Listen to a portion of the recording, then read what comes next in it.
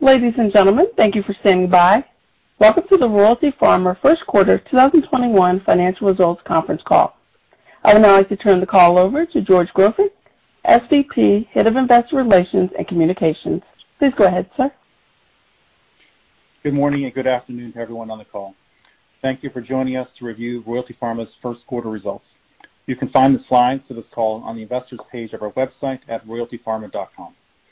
Moving to slide 3, I would like to remind you that information presented in this call contains forward-looking statements that involve known and unknown risks, uncertainties, and other factors that may cause actual results to differ materially.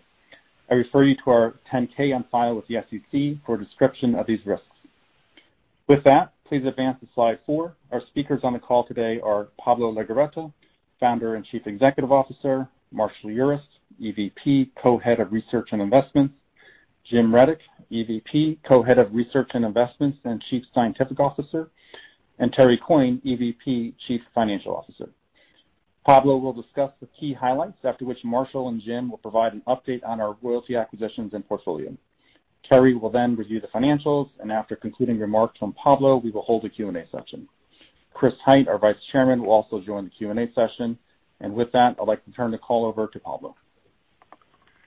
Thank you, George, and welcome to everyone on the call. I am delighted to report a great start to the year for Royalty Pharma, building off our strong momentum in 2020. Our financial performance in the first quarter was excellent, with strong double-digit top-line and bottom-line growth. In addition, we continue to execute well against our strategy.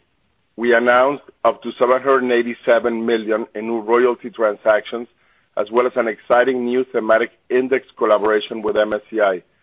And looking ahead, our pipeline continues to be very active as the demand for royalty funding of life sciences innovation is exceptionally strong. Lastly, we're also raising our guidance for adjusted cash receipts for 2021. On slide 7, you can see our financials in a little more detail. In the first quarter, we delivered 37% growth in both adjusted cash receipts and adjusted cash flow, what we consider to be our top and bottom lines, respectively. This excellent momentum positions us well to deliver another year of strong performance, as Terry will speak to when he discusses our raised guidance for this year. So overall, I'm extremely pleased with our start to 2021, and for reasons we will highlight during this presentation, we continue to believe our prospects look very promising.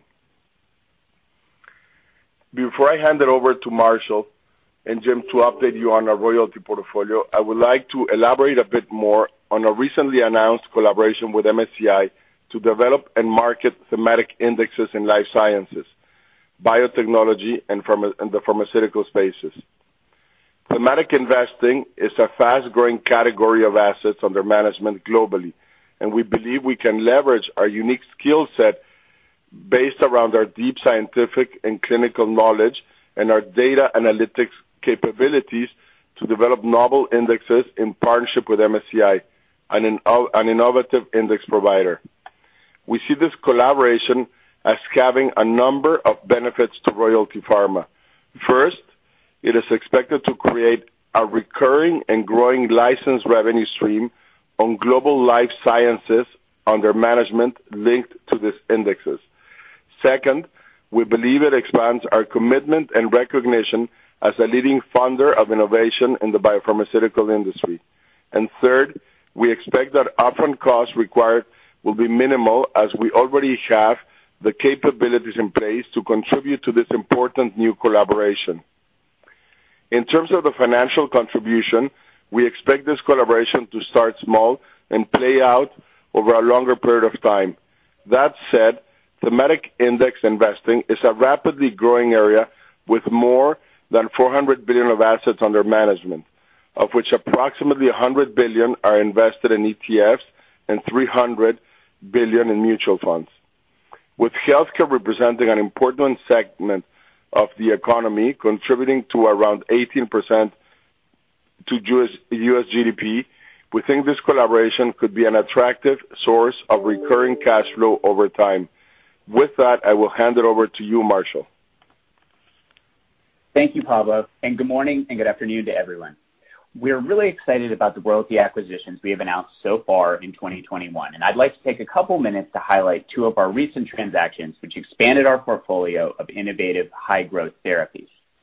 Beginning on slide 10, in April we announced the acquisition of GlaxoSmithKline's royalty interest in the cabozantinib products CABOMETYX and COMETRIQ.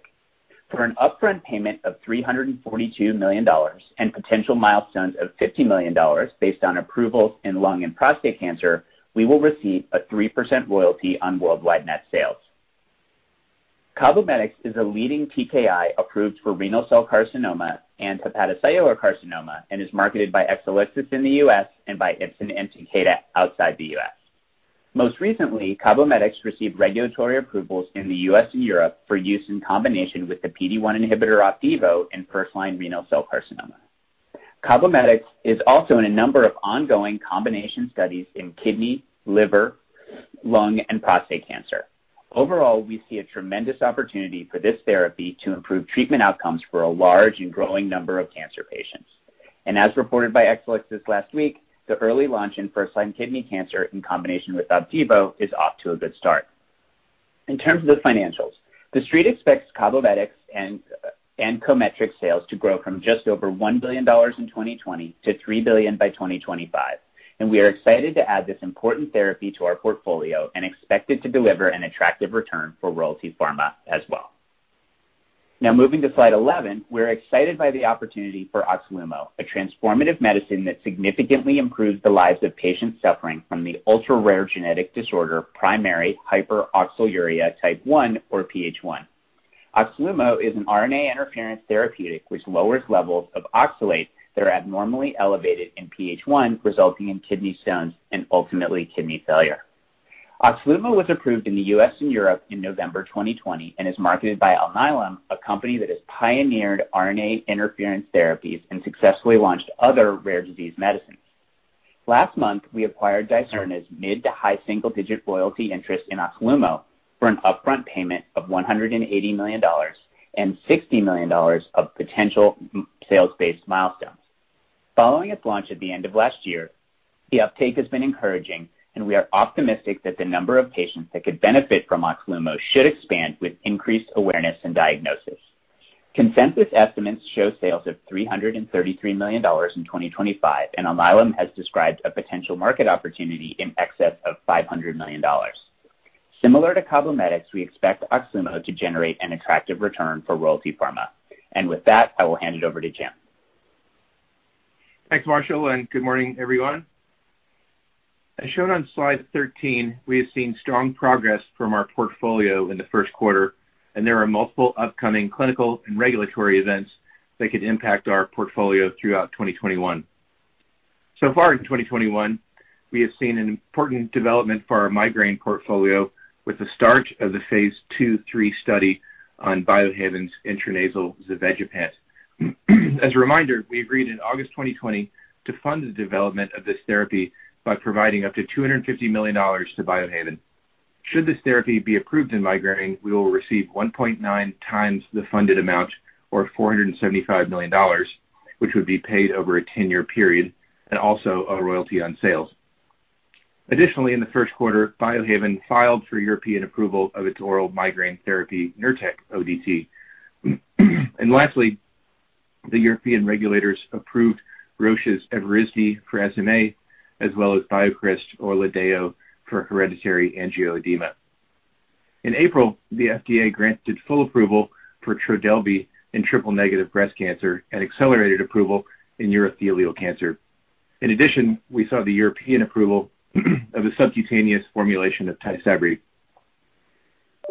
For the rest of the year, I would call out the upcoming clinical data on CABOMETYX in first-line hepatocellular carcinoma and in prostate cancer, the readout for Trodelvy and hormone receptor-positive breast cancer, as well as the phase 3 results of PT027, the combination asthma therapy that we have funded through Avilion that would be marketed by AstraZeneca.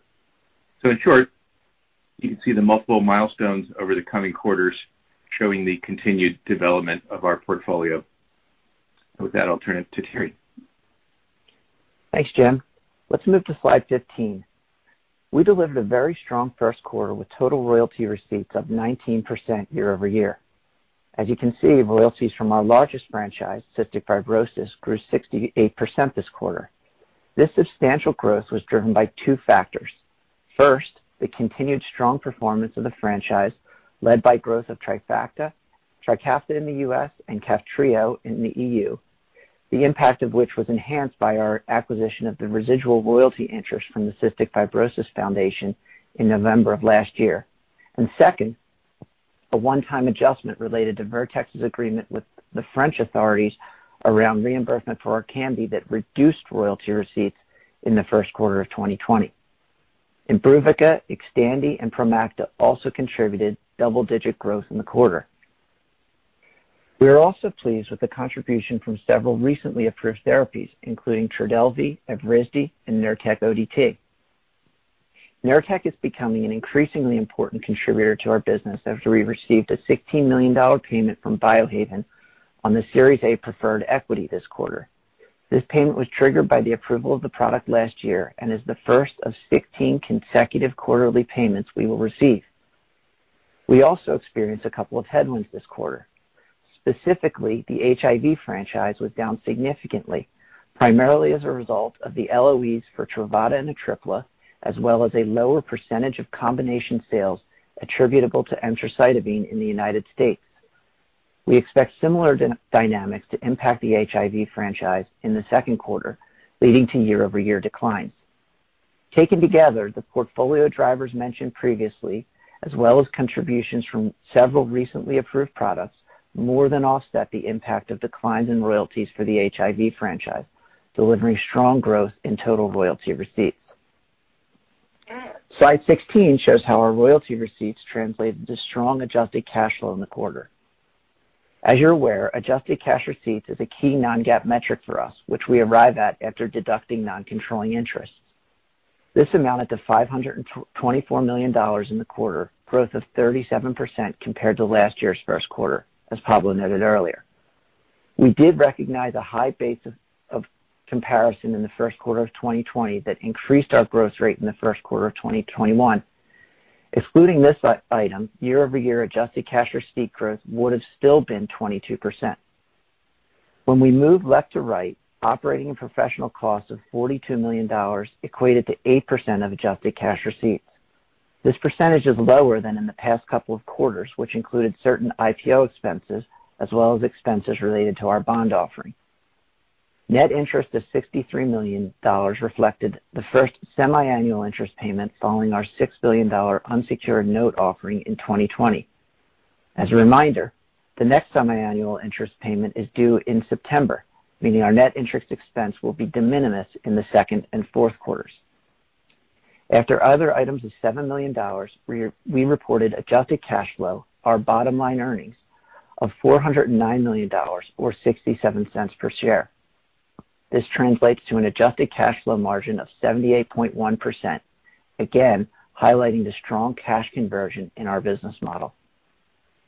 Turning to our balance sheet on slide 17, we ended the quarter with cash and marketable securities of $1.8 billion. The decrease of just over $200 million since the start of the year reflects the $521 million deployed on royalty acquisitions, which was largely offset by the strong adjusted cash flow I just described. We finished the quarter with $6 billion in investment-grade debt, which, alongside our undrawn $1.5 billion revolving credit facility, gives us a strong liquidity position. Taken together with leverage of 2.4 times EBITDA on a net basis and 3.4 times EBITDA on a gross basis, we remain well positioned to continue to fund important innovation in biopharma. My final slide provides our 2021 full-year guidance. We now expect adjusted cash receipts to be in the range of $1.94 to $1.98 billion, an increase from our previous guidance. Our new adjusted cash receipt guidance represents an increase of between 8 to 10% over the $1.8 billion we delivered in 2020 and reflects a number of pushes and pulls. In particular, this raised guidance reflects the new royalty acquisitions Marshall spoke about, as well as the strength of our portfolio, offset by declines in HIV that were more substantial than we initially expected. We are quite encouraged to see that that despite headwinds within our HIV franchise, which we do not expect to be a contributor to our business beyond 2021, we are still able to increase guidance to year-over-year growth of 8 to 10%. Looking forward to the second quarter, we expect adjusted cash receipts, excluding new investments, to be at a similar level as the second quarter of last year. Turning to operating costs, we expect these to be approximately 9 to 10% of adjusted cash receipts for the year, which is unchanged from our prior guidance. Consistent with our standard practice, this guidance is based on our portfolio as of today and does not take into account any future acquisitions. With that, I would like to hand the call back to Pablo for his closing comments. Thanks, Terry. So in conclusion, we're experiencing a really strong start to the year. We continue to be very excited about the growing role of royalty funding to advance health outcomes for patients globally, as well as the powerful dynamics in our business. With that, I would like to open the call to Q&A. Back to you, George. Thanks, Pablo. We will now open the call to your questions. Operator, please take the first question. Ladies and gentlemen, to ask a question, please press star then 1. If your question has been answered and you'd like to remove yourself from the queue, you may press the pound key. Our first question comes from Christopher Schott with J.P. Morgan. Your line is open. Morning. This is Chris Nair for Chris Schott. So first question's a high-level one on inflation. How does the potential for higher inflation impact Royalty Pharma's business model going forwards? And specifically, how do you view the balance between the cost of funding for future transactions and the potential for lower sector valuations? Second one's on synthetic royalty deals. Royalty Pharma introduced synthetic royalty deals several years ago and has completed several transactions, but this remains a fairly small portion of the royalty market overall. How much of these transactions do you see as part of your business mix going forwards, and how much traction have you received negotiating synthetic royalty deals with your potential partners? Thanks so much. Terry, would you mind taking the first question, and maybe Marshall can take the second one? Yeah, and maybe before I answer the first one, could you just sort of clarify the question? I want to make sure I understand the question. Yeah, so with the higher inflation, we're seeing the potential for kind of a negative impact on sector valuations. So I'm just trying to think through all the pushes and pulls on Royalty Pharma's business model and what impact inflation may have on your business going forwards. Okay, understood. So yeah, others could weigh in as well, but I would say our view is if valuations across the sector are impacted by higher inflation, then that could actually increase our opportunity set as companies look for alternative ways to fund themselves beyond just the traditional equity capital markets. We think that could actually enhance our business. That makes sense. Possible. Good morning. On the second half of your question on synthetic royalties, so yeah, thanks for the question. As we've talked about in the past, we are really excited about the potential for synthetic royalties as a new and ultimately important way of funding drug development and innovation in our sector. We are very active there and expect it to become an important, and increasing part of our business over time. I think as you've seen in the past, we do have a very high bar when we look at new opportunities, and we're going to maintain that going forward. So, I think it's exciting. We are seeing a lot of traction there, actually, and I would remind everyone our last transaction there with BioCryst at the end of last year. Orladeyo's launch there is off to a great start. So we think the BioCryst team is doing a great job with that launch, and I think you'll continue to see us do those deals in the future and continue to add to our portfolio through synthetic royalties over the coming years. Thanks for taking the questions. Our next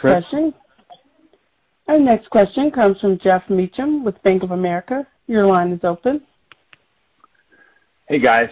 Good morning, and thanks for the question. I just have a few.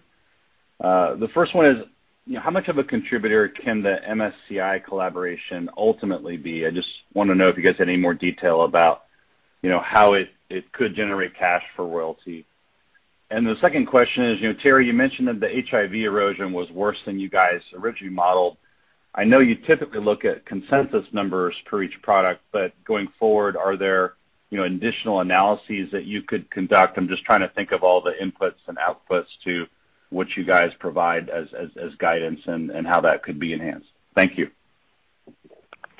So I'll take the first question, Jeff. Thank you for the question, and good to hear you.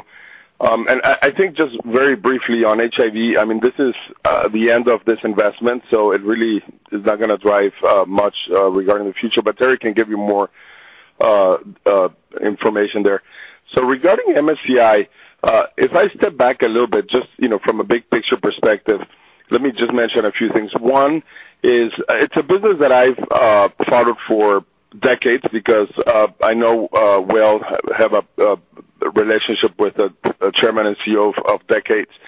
And I recall in conversations with him many years ago where I said to him, I think your business is really, really interesting because if you think about it, the indexes really what they produce is royalty on global assets under management. The way index creators and publishers, MSCI being, in my view, the most creative of the three big ones, the way they get compensated is that all of the asset managers that license their indexes pay them basis points, 3, 5, 6 basis points on the assets managed by the specific fund. So if you have, Capri, Fidelity, Amundi that is licensing those indexes, they would pay MSCI basis points, as I said, on their assets under management. And if you think about it, over long periods of time, assets under management grow. They could fluctuate from one quarter to the other because of the volatility in the markets. But if you look over a 5, 10, 20-year period, there's obviously significant growth in assets under management. Why? Because economies grow, people save more. So it's a very interesting dynamic there. And I recall in a conversation with Henry, I said to him, I love your business. You really have this royalty on global assets under management. So the relationship continued. He's obviously on our board now. And about a year ago, we started to discuss about the opportunity in life sciences because it's an incredibly important part of the world economy and maybe broader than life sciences, all healthcare, and growing. And highly complex. If you just take, a biopharma, for example, we have the big pharmas, there's an index there, and we have biotech also with an index in biotech. But it's probably as far as it goes. There might be one or two other, small indexes that are maybe not that common or investors don't pay too much attention to. But if you think of biotech, with more than 8,000 biotech companies and, 3,000 that are public, highly complex. You have companies that focus on one product, and then there might be in oncology or in multiple sclerosis, companies that have, technology platforms, either gene therapies or you name it. It's highly complex. So it's very difficult for investors really to, understand how to invest in biotech. Obviously, they do it by investing in mutual funds. But if you then look at indexes in life sciences, so if you look at indexes in general, we all grew up with indexes that were sector indexes, like utilities, banks, insurance companies. And a very interesting new trend, recent trend, is indexes that are thematic, where investors can invest based on a specific theme they like. And when we saw this in life sciences, we just thought that there was just an incredible opportunity to start to create indexes that would actually track better what's going on in specific themes within life sciences. So you could create an oncology index. You could create an early-stage biotech index where investors could invest in early-stage biotech that offer huge upside potential but are risky. And if you do it by investing in an ETF that gives exposure to early-stage biotech, it's much more interesting, safer, than actually picking one or two stocks where, it could be tough and you could lose money. So and if you just think about it, we could create indexes that maybe track Chinese companies, indexes that are going to track other aspects. It could be a CRO index or a hospital index. And, so from our perspective at Royalty Pharma, what's so interesting for us is that we're going to apply our knowledge built over decades, this knowledge base and expertise we have, and just monetize it. Create from that knowledge that we already have, we're going to create a revenue stream for us that is really a royalty on investments in life sciences, global assets under management invested in life sciences linked to these indexes. And it's going to be a sharing of the top line. We're going to get a percentage of the top line that is not quite, sort of 50-50, because obviously we recognize that this is, a very significant business for MSCI, and it's actually, they have all of the infrastructure worldwide to distribute these indexes, but it's a decent size, royalty, not far from, an equal sharing. So it's very exciting to us. It will start low, but if we look, into the future, maybe 3, 5 years, 10 years from now, I think it will be an important revenue contributor. And another really important thing is that it's actually, the cost for us is very marginal, because we have a lot of this knowledge. We're actually investing in with the new group that we created, the strategy and analytics group, trying to even enhance more our knowledge base. So, for us to actually provide this and this, the service we need to provide in the collaboration with MSCI, it's going to be $500,000 million incremental investment, which is well worth it. And maybe just to finish, to give you a sense of why this is exciting, if we look at all of the disruptive technologies that are changing the world, and here I'm talking about, technology in general, internet, all of the things that we always talk about, but also biotech, very important.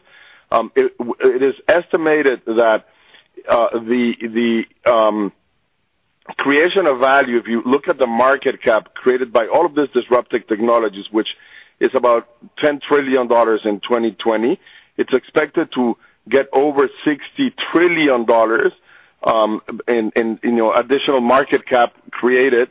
All of the new companies that end up, going public and then, achieving nice growth, this is expected to get up to about 16 trillion by the mid-2030s. And if we look at thematic investing, it's already a 400 billion market, where you have about 100 billion invested in ETFs and 300 billion invested in mutual funds. And that is growing very fast. It was about 150 billion in 2015, and it's 400 billion, in 2020. So that gives you a sense of the growth opportunity. And I hope that answers your question, Jeff. And then, Jeff, on HIV, and how we think about consensus, we still do feel generally pretty comfortable with using consensus for sort of the guidance that we provide. HIV is a little unique in that there's sort of two factors. There's net sales of the Gilead's products, but then there's also the percent of those sales that is attributable to emtricitabine. And that's actually the part that actually came in much lower than we initially anticipated. But as Pablo mentioned, HIV has been an amazing investment for us, but it's not a part of our future, and we're really encouraged to see that the growth across the rest of the business more than offset those substantial declines within HIV. Okay, great. Thanks, guys, for all the detail. Our next question comes from Terence Flynn with Goldman Sachs. Your line is open. Great. Thanks so much for taking the question. I had one on Trodelvy.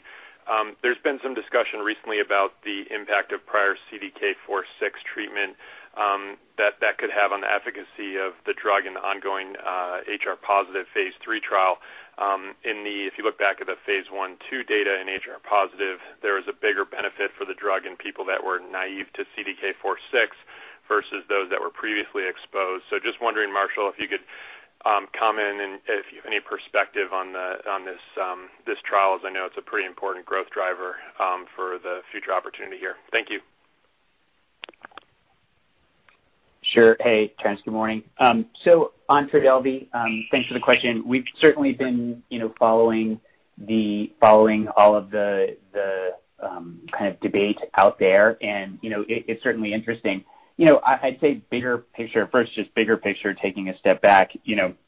We think Trodelvy is an exciting and going to be and is and will be an important therapy. And certainly HR positive is one aspect of that. But if you think taking a step back, there's a lot more there in terms of growing within triple negative, as well as bladder and then other indications. So this has been a real kind of win-win for us in terms of adding this to our portfolio, in terms of a great example of the power of a synthetic royalty transaction. That being said, with respect specifically to the HR positive trial, we have we know what you guys know about this, so I think we're following this and look forward to the readout this year. Gilead obviously took a close look at this, I think, as they have talked about, and has powered the trial adequately for what will hopefully be a positive readout later this year. So I think something that is interesting, but regardless, we think there's a lot of growth and future for Trodelvy.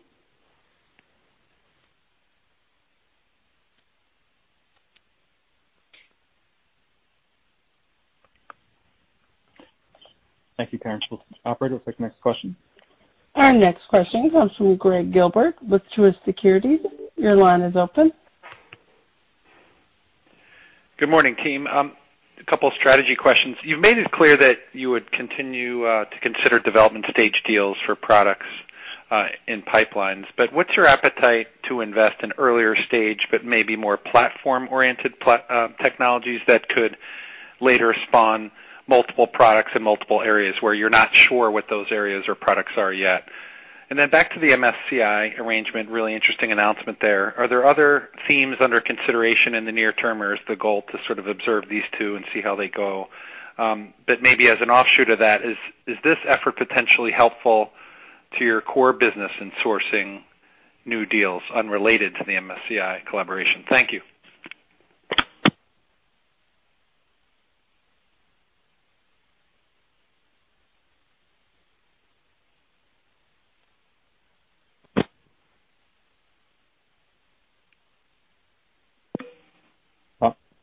Pablo, are you on?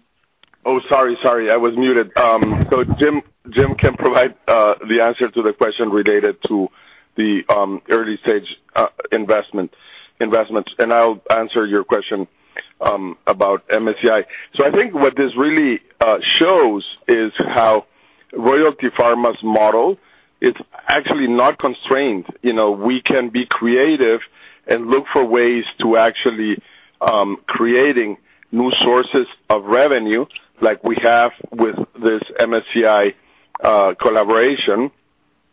And, I think there could be other things that over time develop like this that could create sources of revenue. For us, it's interesting because, it will give us potentially, an exposure, economic exposure to other parts of life sciences where we are not likely to invest in. So the focus, as you know, is therapeutics. We can and probably will over time invest in other things that are not therapeutics, like it could be diagnostics and devices. We're very careful there because we want to make sure that these assets have very long life cycles, which is an important thing, which therapeutics do have. But we will also potentially, we're able to create indexes that are going to track those things like devices and diagnostics, but also, as I said, could be an index for CROs or other things. So that's obviously in the index category, but there could be other things. And maybe just one other thing that occurred to me just to give people a sense of the economics here. So if you have a fund that has $10 billion of assets under management and MSCI is going to charge somewhere between 3 and 6 basis points, it generates, 3 to 6 million of revenue per year. Now, if that fund doubles or triples over time, the revenues will double or triple. And I think what's also very interesting for us about this is that it's perpetual. As you know, the royalties that we invest in have a life of 10, 12, 15 years, sometimes a little bit more, but they expire and we need to replace them. In the case of the indexes, this is perpetual. It will go on for many years, forever. So with that, I'll turn it back to Jim to give you a little bit more perspective on our strategy regarding earlier stage investments. Hey, Greg. Thanks for the question. Yes, it's a good question on going earlier stage and looking at whether there are opportunities to invest in platforms and potentially bring in multiple products at a time. I do think that over the years we've demonstrated that we're creative and really kind of push the envelope in the royalty industry for going earlier and finding ways that are risk aware to go into earlier stages of development. We kind of push the envelope into pre-approval. We've since then done products that are even pre-phase 3 in a smart way and gotten returns on those. We actually made an investment just recently as part of the Orladeyo investment. We made an investment in BioCryst factor D drug called 9930, which was in phase 1/2 right now. So that's an example of us going early as a part of a larger deal. So there are a variety of creative structures that we're looking at right now that can give us some exposure to exciting new platforms and modalities and perhaps kind of groupings of products. So I think that we'll just leave it at we're exploring those as a way to keep the opportunities coming. But we do think it's a good thing for us to be apprised of. And actually, part of the reason that we wanted to form the strategy and analytics team is to make sure that we're using data in the best way to make sure we know where all the promising opportunities are and to really kind of be mining opportunities earlier than we would before as a way of, A, following them from an earlier stage, but B, seeing if there might be opportunities for us to invest earlier. Thanks a lot. Our next question comes from Kathy Miner with Cowen and Company. Your line is open. Thank you very much for taking the questions. Just a couple. First, could you just clarify on the HIV that the royalty expires this year, or is it sometime during the year? And are there any other notable royalties that expire during 2021? Second question is on the adjusted cash receipts guidance that you gave. You said the increase was based both on the existing portfolio and on some of your recent additions. But is there also any change in your expectations for distributions? And the last question is a little more big picture. Do you expect drug pricing reform to increase or decrease the number, magnitude, and potential of royalties? Thank you. Terry, can you take the questions, please? Yes. So on your question on HIV, what we've said is that we expect it to substantially end in 2021, and we have not been more specific than that. Your question on distributions as it relates to adjusted cash receipts, I assume you're referring to the distributions to non-controlling interest. Yes. And in the back of our deck, we actually lay out, what those different non-controlling interests are or were for the quarter. And so that's a pretty good guide for you for how to think about what they'll look like going forward. And then your last question was on drug pricing, and I think that Marshall's probably the best person to answer that one. Sure. Thanks, Terry. Good morning, and thanks for the question on this. So, specifically to your question of how we think, what the outcome of, what may happen on the drug pricing front could impact our opportunity set for royalties. And, regardless of what happens, I think we are very optimistic about the size of our market, the number of companies that are going to be looking for potential funding. I think certainly we're all watching what is going to happen in Washington and all of the stops and starts and puts and takes that we've seen. But I think we're focused on two things. One is, I think in terms of our current portfolio, we have a portfolio that's highly diversified, across products, therapeutic areas, marketers, geographies, payer types, all different types of diversification.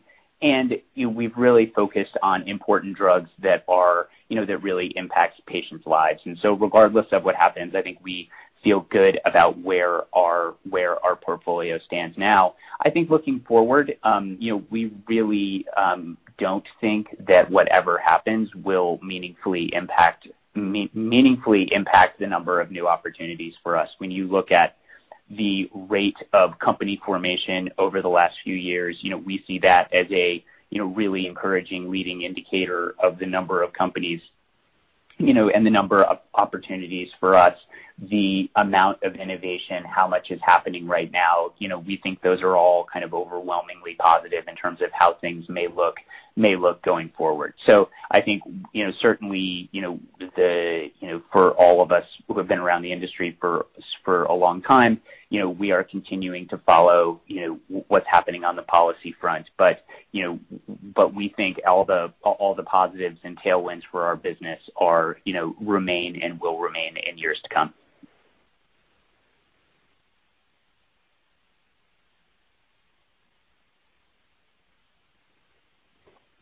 Our next question comes from David Risinger with Morgan Stanley. Your line is open.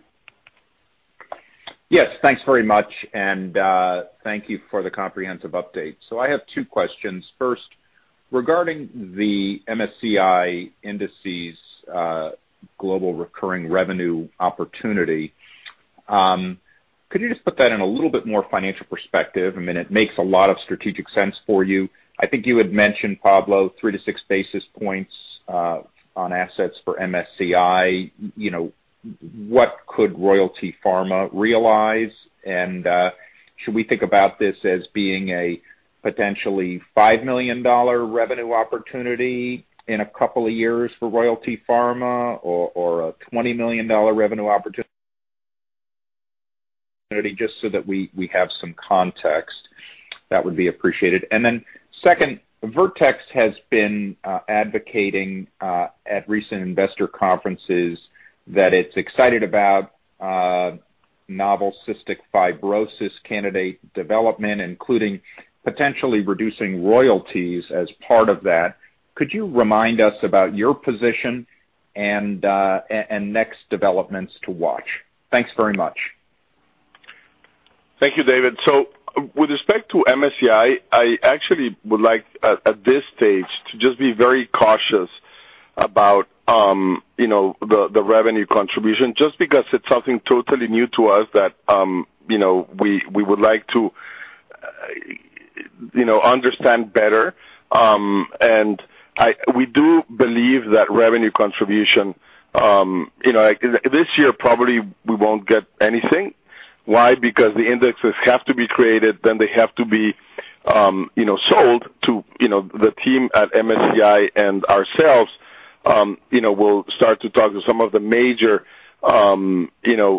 investors in life sciences to actually see if they want to license the indexes. But what you will start to see is maybe some of the bigger ones, a BlackRock or a Mundi or others, they might create an ETF if we launch an oncology index and oncology ETF, or we launch an early stage biotech index, maybe an early stage biotech ETF, and then mutual funds. So it will take time, and I even think that the revenue next year is going to probably be very small because again it's all in the launch phase. But at some point this will gain momentum. And if you just look at the fact that today there's $400 billion invested in thematic indexes, already $100 billion in ETFs and $300 billion in mutual funds, and a lot of that is technology because there is really, life sciences is behind. It hasn't really happened. So, could that $400 billion grow over the next 10 years to $1 trillion? I think it will probably. And what share of that is going to be life sciences, and then then you have to sort of go through the economics that MSCI will get, and then what we will get. So I think this is something that looking in sort of the second half of this decade could become important, but maybe as time evolves and we get a better sense of how this could grow, we could be a little bit more specific. At this stage, I am very excited because it not only shows what we can do with the Royalty Pharma model in things that were totally unexpected. I mean, nobody thought of this, had it in their model, so it's potentially something new for us. And it also will benefit. I mean, there was a question before about whether this will benefit our core business, and absolutely it will. Why? Because in that effort of us really looking into life sciences and trying to look in 3-5 years as to what are going to be the important therapeutic areas, and we'll also start to look at the companies that are starting to invest in that, many of which may have things in preclinical. But if you start to look at those companies and track them through an index, and you start to see how the value creation begins, or how capital is shifting from into those areas, it will give us a feel for that. And just as an illustration, I mean, things that Chinese biotech, for example, we looked at it last fall as we were starting to talk to MSCI about this, and I was blown away to realize myself and the team have been going to China in the past years to try to explore what if there's anything for us to do in that market. And I was blown away last fall when I checked the market cap of Chinese biotech, and it was about $700 billion, and I think it went as high as maybe $1 trillion. And there's about 800 Chinese biotech companies that are public, 800 biotech companies, which is a very significant number. So it gives you a sense of what's going on in other markets, and it will help us at Royalty Pharma to make sure we're really understanding the space in a very deep way, and we can understand the trends better. So that's additional perspective that I wanted to provide. And then, Dave, on your question on the cystic fibrosis franchise, we've certainly heard comments from Vertex about future potential combinations and potential lower royalty rates on those combos. Our position's unchanged, so as it relates to any combination that includes deuterated Kalydeco, our position is that deuterated Kalydeco is simply Kalydeco, and Kalydeco is a collaboration compound that's royalty bearing. With regard to any other components of combination products, I think there's a number of factors to consider. So which components are they, and are they royalty bearing, and at what level? And then as those combos move forward, it's time to enroll the clinical trials in a population that is at this point pretty well served. And then the success and timing of potential regulatory approvals, and then ultimate uptake versus Trikafta, which is a pretty remarkable drug for CF patients. So our view is we expect CF to be a very important contributor to our business for many years to come. And in the meantime, we're going to keep focusing on executing our business plan and adding innovative new therapies to the portfolio. Thank you. Our next question comes from Umer Raffat with Evercore. Your line is open. Hi, guys. This is Mike DiFiore in for Umer. Thanks so much for taking my question. Just two for me, just to piggyback on the previous question before on Vertex. They've, again, recently been very clear that what their next-gen triple combo may be, and that phase 3 is going to start this year. So my question is, given that things are starting to be more definitive, has anything changed regarding Royalty Pharma's long-term outlook and potential or willingness to do earlier stage deals, just given the more certain step down in future royalties? And secondly, and separately, just the oral CGRP market outlook, especially with AbbVie's recent atogepant data in preventative migraine. Has your outlook changed regarding the implications for Biohaven's future royalty potential? Thank you. Thanks for the question, Mike. Terry, can you take the CF question and Marshall the migraine CGRP question? Yeah, Mike, I think, to be honest, I think it's really premature to be talking about any changes to our long-term outlook. I think what I just said holds. We feel really confident in the long-term performance of the CF franchise. As other products come along, it's all going to be sort of case dependent, but they are going to have to compete against Trikafta, which again is a great drug, and we're entitled to very attractive royalties on Trikafta. And then would it change our strategy? No, absolutely not. I think we're going to keep doing what we've been doing, and keep reinvesting in what we think are the most exciting wave of new products in this industry, and that's the plan, and that's what we're going to stick to. Hey, Mike. Good morning. Thanks for the questions on the CGRP class. So I think there's multiple aspects to it of what you're raising.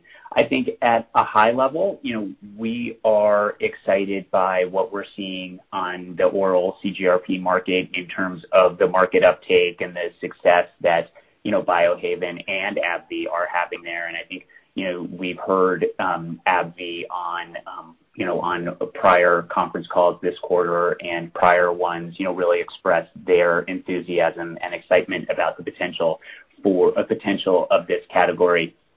And we are certainly excited to be a part of that with Biohaven. I'd remind you that we have multiple avenues of exposure to this market. Certainly, Nurtec ODT in the acute market is part of it right now. Biohaven has the filing to have the first ever dual label for acute and prevention. And the PDUFA for that is coming up, so we think that's interesting.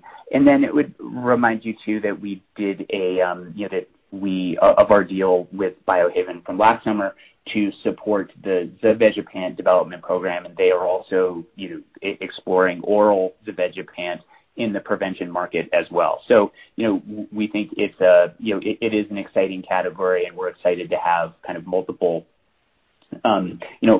ways that we can participate in that. Just lastly, I think this also highlights an exciting aspect of the Royalty Pharma business model in that we can have multiple ways to play or participate in an exciting class like the CGRP. So we also have a royalty on Lilly's Emgality, and then also on multiple of the oral CGRPs, which we think is pretty unique aspect of our business model, that we see a class in a market that we like and has a lot of potential. And I think certainly the early launch of the oral CGRPs are bearing that out, that we have the strategic flexibility to be involved in that in multiple ways. So we're excited about the outlook for CGRPs and look forward to seeing that play out in the coming years. Got it. Thanks so much. And our last question comes from Andrew Baum with Citi. Your line is open. Thank you. global system shocks such as the pandemic seem to be reshaping the relationship between governments and the industry in a number of dimensions. So you've already addressed drug pricing, but if you look at IP in light of the comments on vaccine waivers and also tax, you can see how there may be increased risk compared to what we might have envisaged previously. How do you think about those individual characters in terms of the risk for your operating model going forward? So that would be the first question. And then the second question is, there's been an increase in the number of competitors in your space. So Patient Square, so ex-KKR executives have moved into your space. They're not just doing royalties, they're doing SPACs as well. How are you looking at the competitive environment and confidence that your moat of cash flows gives you in terms of continuing to secure the most attractive assets? Many thanks. Yeah, so maybe Chris can take the first question. With regards to competition, in fact, all of the SPACs that have been created, and there's many of them that are investing in sciences, I see those as actually, additive to our effort, because what's happening there is that there's a ton of capital that actually has been raised by the SPACs, that are focused in life sciences, many billions of dollars.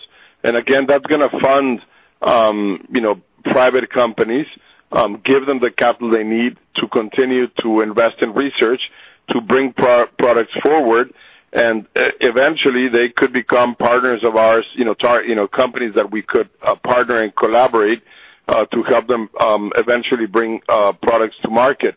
So I think, the more capital that is invested in life sciences, the better.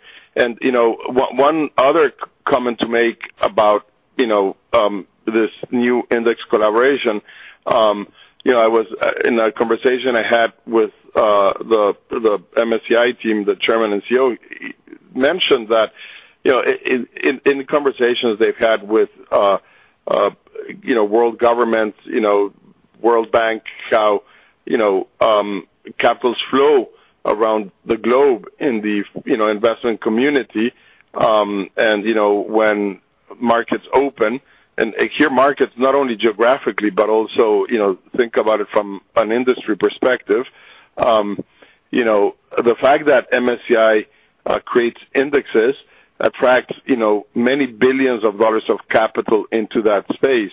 And I gave the example of,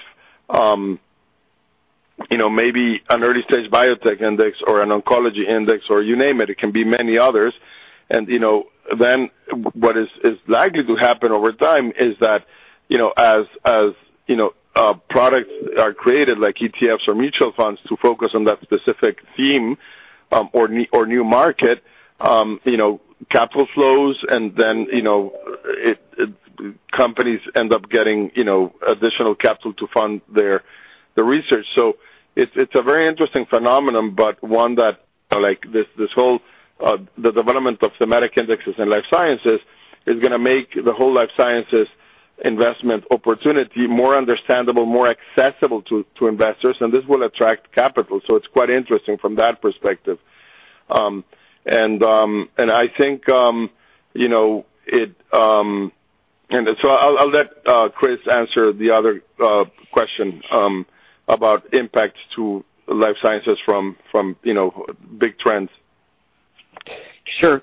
Thanks, Pablo. And Andrew, thanks for the question. I think as it relates specifically to the intellectual property waiver, we don't see that as something that's going to impact our business long term. I know the idea has been floated, and obviously there's a global pandemic, and from a compassionate perspective, you want to get as many vaccine doses around to the world as you possibly can, and there's probably more efficient ways to actually just transfer excess doses once the supply is there, as opposed to trying to waive intellectual property. And with know-how, obviously these vaccines are very difficult to make and manufacture. So I think it's probably more efficient ways to get the vaccines around the world than just waiving intellectual property. And we don't see the need for compassionate use right now is impacting the intellectual property laws going forward. So we don't see that as impacting our business going forward.